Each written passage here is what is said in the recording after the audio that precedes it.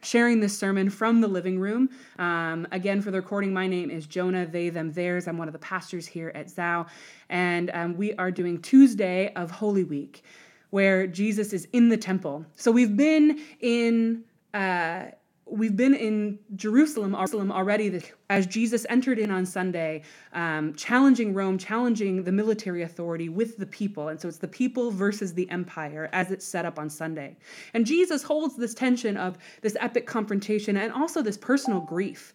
This grief that Jesus holds, weeping over Jerusalem, understanding that there is immense loss and injustice happening here. And so there is this tension of confronting empire with power and vigor and joy and celebration and shouting and palms, and also holding the weight of grief.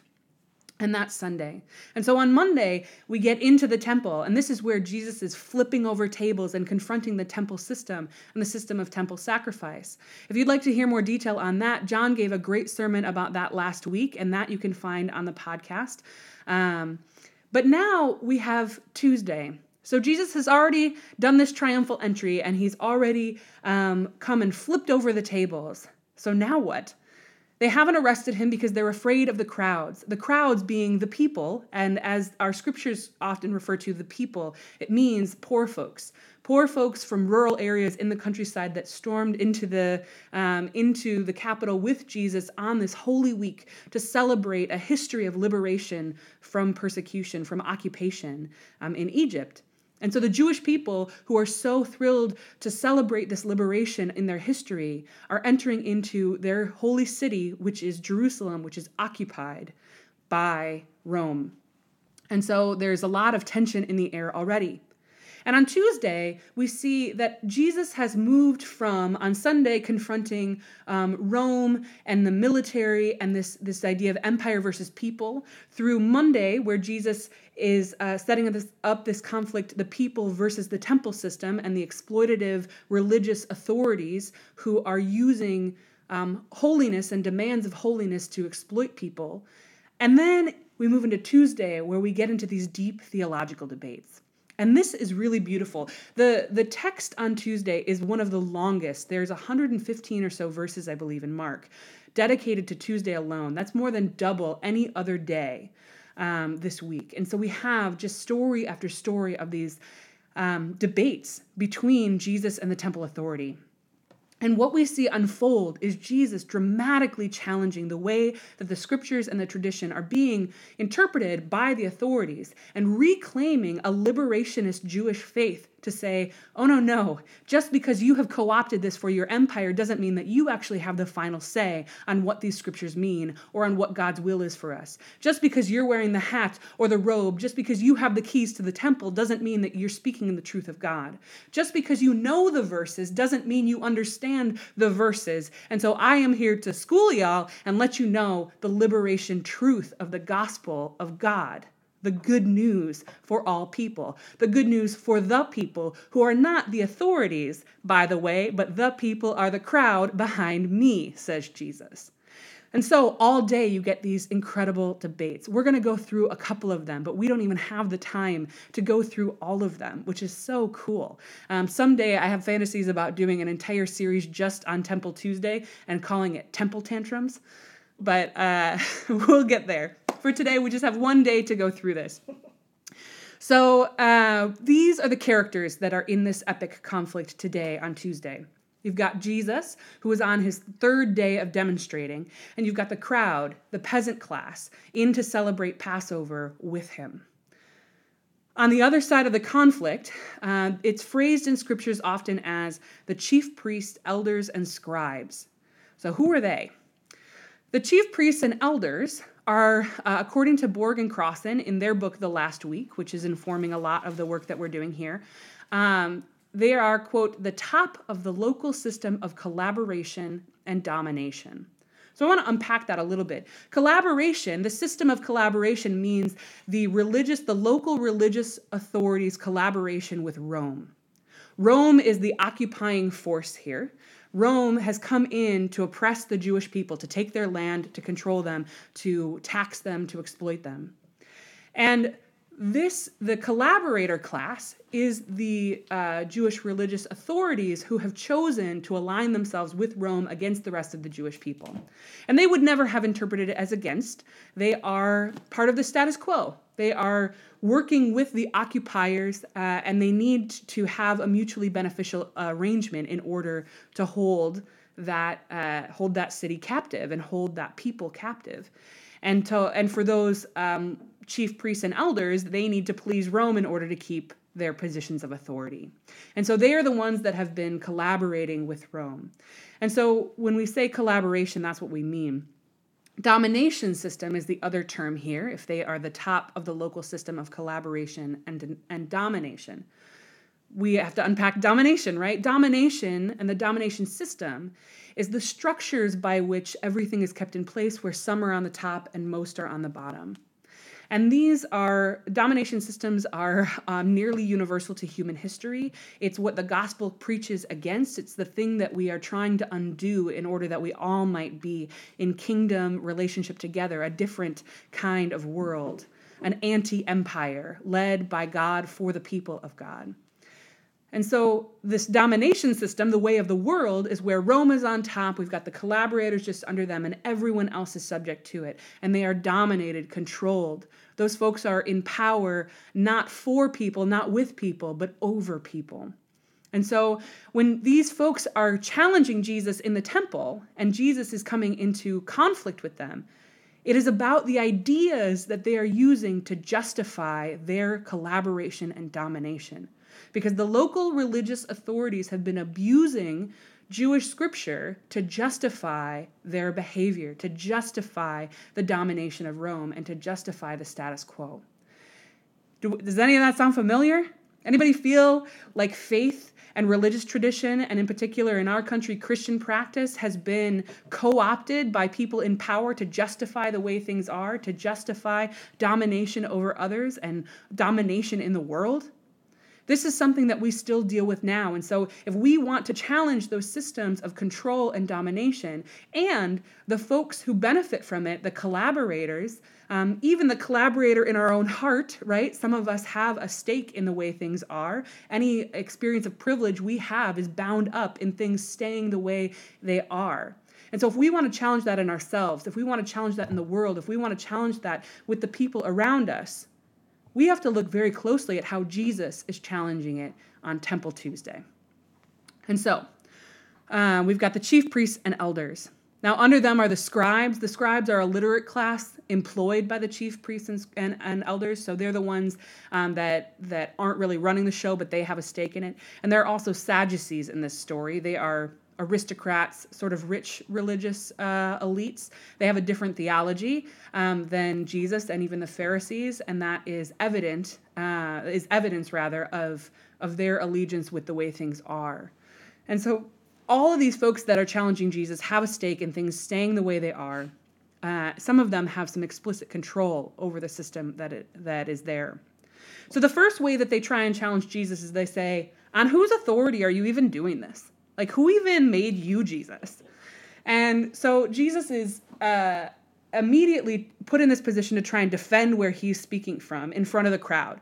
Now, it says over and over again, they wanted to arrest Jesus, but they were afraid of the crowd. And so they're trying to discredit Jesus. They're trying to back him into a corner.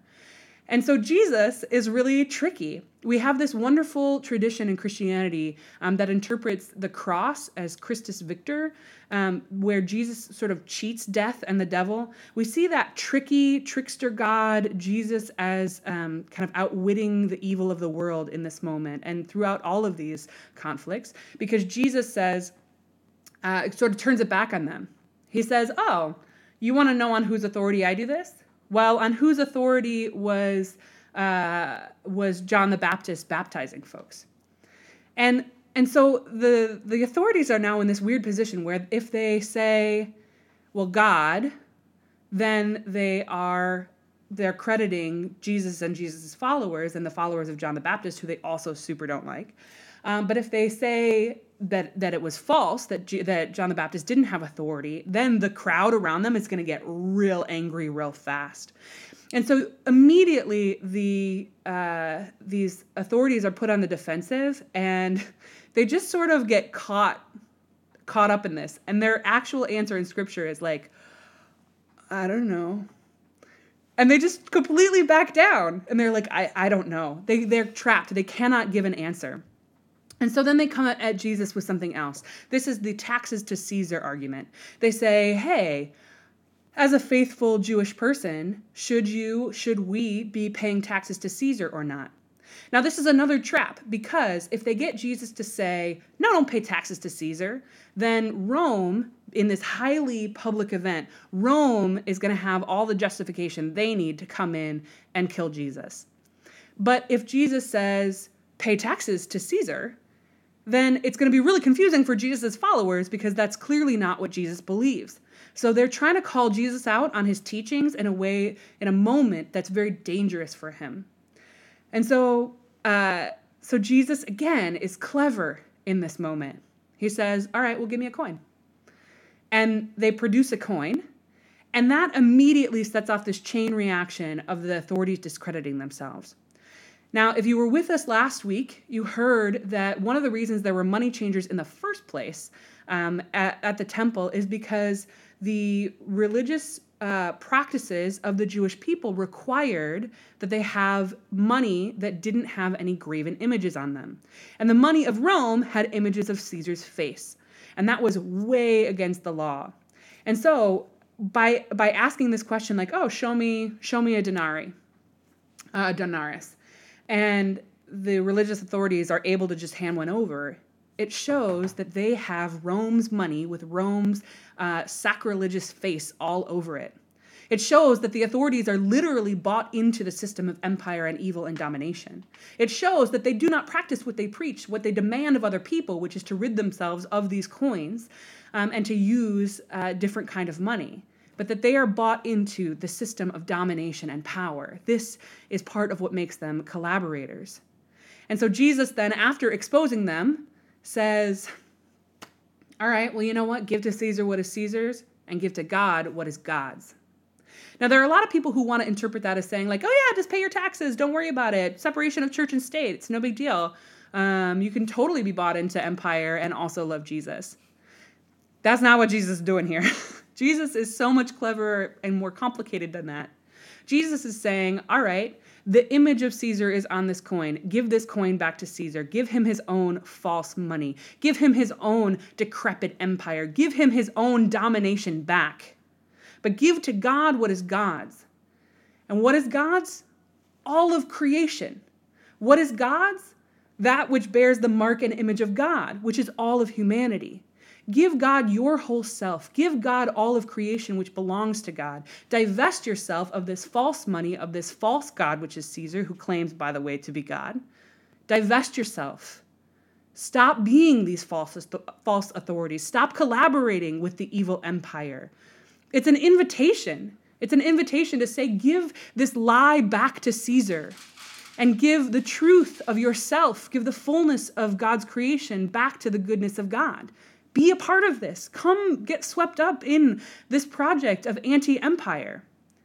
Now, they don't take that invitation, but in that moment, again, the crowd is reacting. The crowd is with Jesus.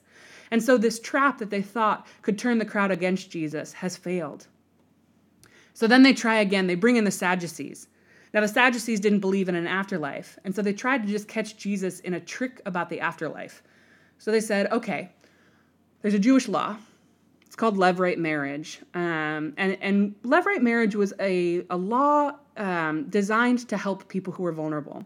What it said was, if a woman is married and her husband dies before she has a male heir,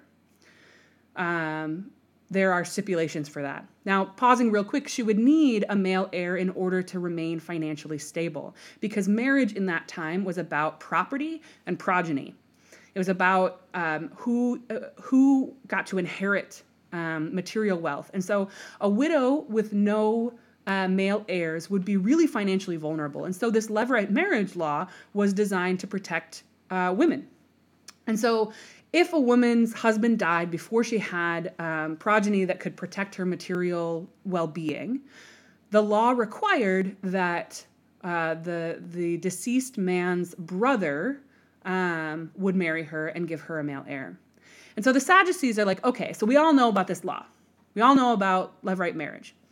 Let's say a woman gets married, her husband dies, she marries a brother, and he doesn't give her any male heirs either before he dies, and on and on and on. So she's been married a bunch of times. And then she dies. When they all get to heaven, whose wife is she? Answer me that, Jesus. So they're trying to trap Jesus in this question about the afterlife. Now, Jesus, from his own teachings, it's clear that Jesus believes in an afterlife, but it's also clear that Jesus doesn't teach a whole lot about it, that he's a lot more focused on how to live here and now than answering questions about heaven. And so he gives this answer that's sort of like, you don't even know what you're talking about. And in fact, he calls them out by being like, you don't even know the scriptures. You're supposed to be religious teachers. You don't even know what you're talking about. He gets real sassy, y'all. You should look it up. It's Mark chapter 12. It's good stuff. But Jesus gets real sassy with them and is like, you don't even know what you're talking about. And when we're in the afterlife, no one's going to be married, you weirdos. Like, that's not what it's about. So, by the way, God is not concerned with this. God is a God of the living, not of the dead. And the crowd went wild again. Now, if we want to unpack that, that's a whole separate sermon. But just real briefly, a lot of people have tried to make sense of what God intends for us after we die and what heaven or the afterlife looks like. And sometimes we find ourselves looking at this passage to try and make sense of it. We probably shouldn't. We're probably reading too much in because this is Jesus being clever and catty. It's not Jesus trying to outline life after death. But it could mean any number of things. It could mean that things like gender and sexuality change dramatically when we die and emerge in the afterlife. It could mean, because Jesus says that we'll be like the angels. So who knows? It could be that gender and sexuality and partnership are different. It could also mean that that the body of God's people functions really differently. It could mean just that the system of marriage where property and progeny are the most important things falls apart. And that actually in heaven, we don't need to marry women off to men in order for them to be stable and safe. We don't need male heirs in order for all to have enough that they need. So in any case that we take this, Jesus is challenging the thoughts and teachings of the Sadducees to say, you are trying to protect your own way of life. You are trying to protect the status quo. But God has an entirely different design for us. And that is what we need to be seeking. Not speculating about what happens after we die, but actually focusing on how to live the life of the gospel here and now. Live for one another, provide for one another. And that leads straight into this next interaction, which is sometimes called the widow's mite. Now, after Jesus calls out the scribes for their fancy robes, he calls them people who devour widows' homes, which is really scathing and also is a direct relationship to some of their actual practices. Scribes, as employees of this collaborator class, they were the literate ones, so they were writing all kinds of things, including contracts. So they would write contracts and loans and things like that. And when somebody defaulted on a loan, their home could be foreclosed on, essentially. Some things have not changed. And so Jesus is calling out these scribes and saying, you devour widows' homes, and just really rejecting the folks who have bought in and are benefiting from this system. And he's watching as rich people are putting tons of money into the coffers at the temple. And then this poor woman comes and tosses a couple of coins in. And he stops and he says, she put in all she had to live on. Now, a lot of people will preach this passage and say like, oh, this is Jesus praising the poor and like saying how beautiful it is that we give of ourselves. And that could be a very faithful interpretation, that Jesus is saying, you rich folks who just toss money in like it's nothing, you aren't actually giving meaningfully of yourself. Whereas this person who gave what she had and gave and had to do so at great sacrifice, her gift is so much more meaningful. And that can stand as a passage interpretation of itself. But there's also something else here, another tone that when Jesus says she gives all she had to live on, it's also an indictment of the temple system that demands that of her. That says, oh, it's so well and good for you folks who are rich to offer up so casually and then demand so much sacrificial giving of the poor. That you are gatekeeping God's love. That rather than give out of abundance, as we all should be able to do, you are exploiting this woman until she is poor and then demanding all that she has left. And so Jesus, again, is just coming for these religious authorities saying, you are using the scriptures, you are using your position of power, not to lead God's people, not to shepherd the Jewish people, not to cultivate faithfulness and holiness, but to exploit people, to be in service of the systems of domination, to be in league with Rome. This is not the way of God, and this is not the way of Jewish faith. And so we see Jesus, again, just challenging. Now this leads us to our reading today. It's called The Parable of the Wicked Tenants. And I just want to kind of recap it. Jesus tells this story to the folks that are gathered, the chief priests, the elders, and the scribes. And he says, listen, there was a vineyard. A man planted a vineyard and put a fence around it and built it up and made it beautiful, and then entrusted that to a couple of tenants and said, take care of my vineyard. And then when the season came, he sent somebody to the tenants to see their harvest. And instead of sending harvest and multitude back, these folks who were supposed to watch over this vineyard seized the messenger and beat him and sent him home empty. And then again, I'm interpreting too much already. The person who made the vineyard sent more messengers over and over again. And every time, the people who were supposed to be taking care of this vineyard, instead of sharing abundance of their good work, would harm these messengers and send them away empty. And so the vineyard owner said, I will send my own son. I will send my own son to the vineyard to collect this harvest and to be in this abundance. And the tenants gathered together and said, this is the heir. Let's kill him, and then the inheritance will be ours. And they're trying to take the vineyard and all of its bounty and beauty for themselves, not for the benefit of all, not for the abundance of all, but to take it away from the vineyard owner. And so in this story, we have this really incredible parallel where Jesus, the Son of God, is coming in and saying, listen, my God made all of this creation. I made all of this creation. And I put it in your hands. God put it in your hands. And in particular, God put God's people into your hands, you, the religious authorities, in order that you might care for them and cultivate them, that you might bring people into communion with God, that you might produce abundance of faith and life and joy and beauty. And you didn't do that. And every time I sent you messengers, prophets, you rejected. And instead of receiving Jesus, instead of receiving and building on that abundance, you plotted to murder him. And Jesus is saying to these authorities, I know you're going to kill me. I know what's happening here. But then Jesus says, you know what's going to happen after that? God's going to take all of this away from you. God's going to take that vineyard back because you are not being faithful. And that thing that you rejected, it's going to be the cornerstone of the church that's built. This thing that you don't understand, it's actually foundational. And it will be built up. And it will become something. And you won't be able to be a part of it if you are going to continue to act this way and to exploit people. And when they realized that they had told this parable against them, that's when they started to really freak out. And they were like, we got to arrest him. But they feared the crowd. So they left him and went away. This is Jesus on Tuesday and Holy Week, y'all. Coming for everybody. And saying, hey, religious authorities, if you are not being faithful to the scriptures, if you are not being faithful to the gospel, to the good news, this will be taken away from you. Now, meanwhile, while all of this is going down, a scribe comes up to Jesus and says, What's the greatest commandment? What's the first and most important commandment of them all? Now, in another text, this story is told again in a different way, and it's a Pharisee and someone's trying to challenge him. But this scribe is genuine in the Gospel of Mark.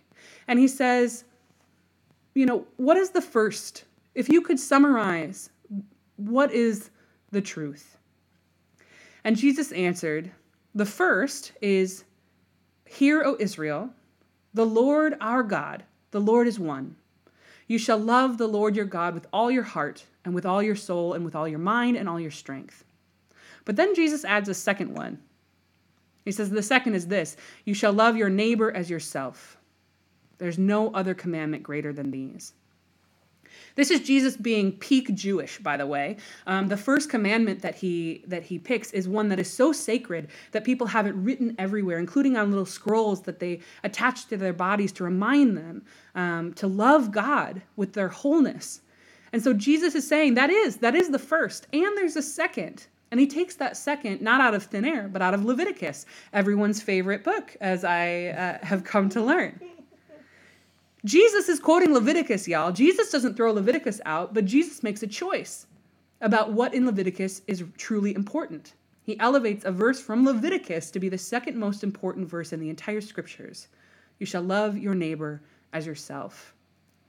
And in this way, we see Jesus's hermeneutic.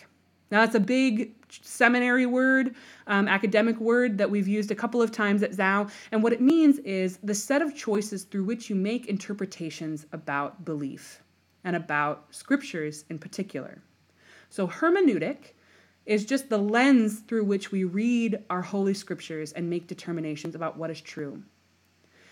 We see through these debates that the hermeneutic of the authorities of Jesus' day is one of domination, collaboration, and power over, that they are invested in the status quo, that they are invested in challenging Jesus and bringing him down, and along with him, all the people who are gathered with him.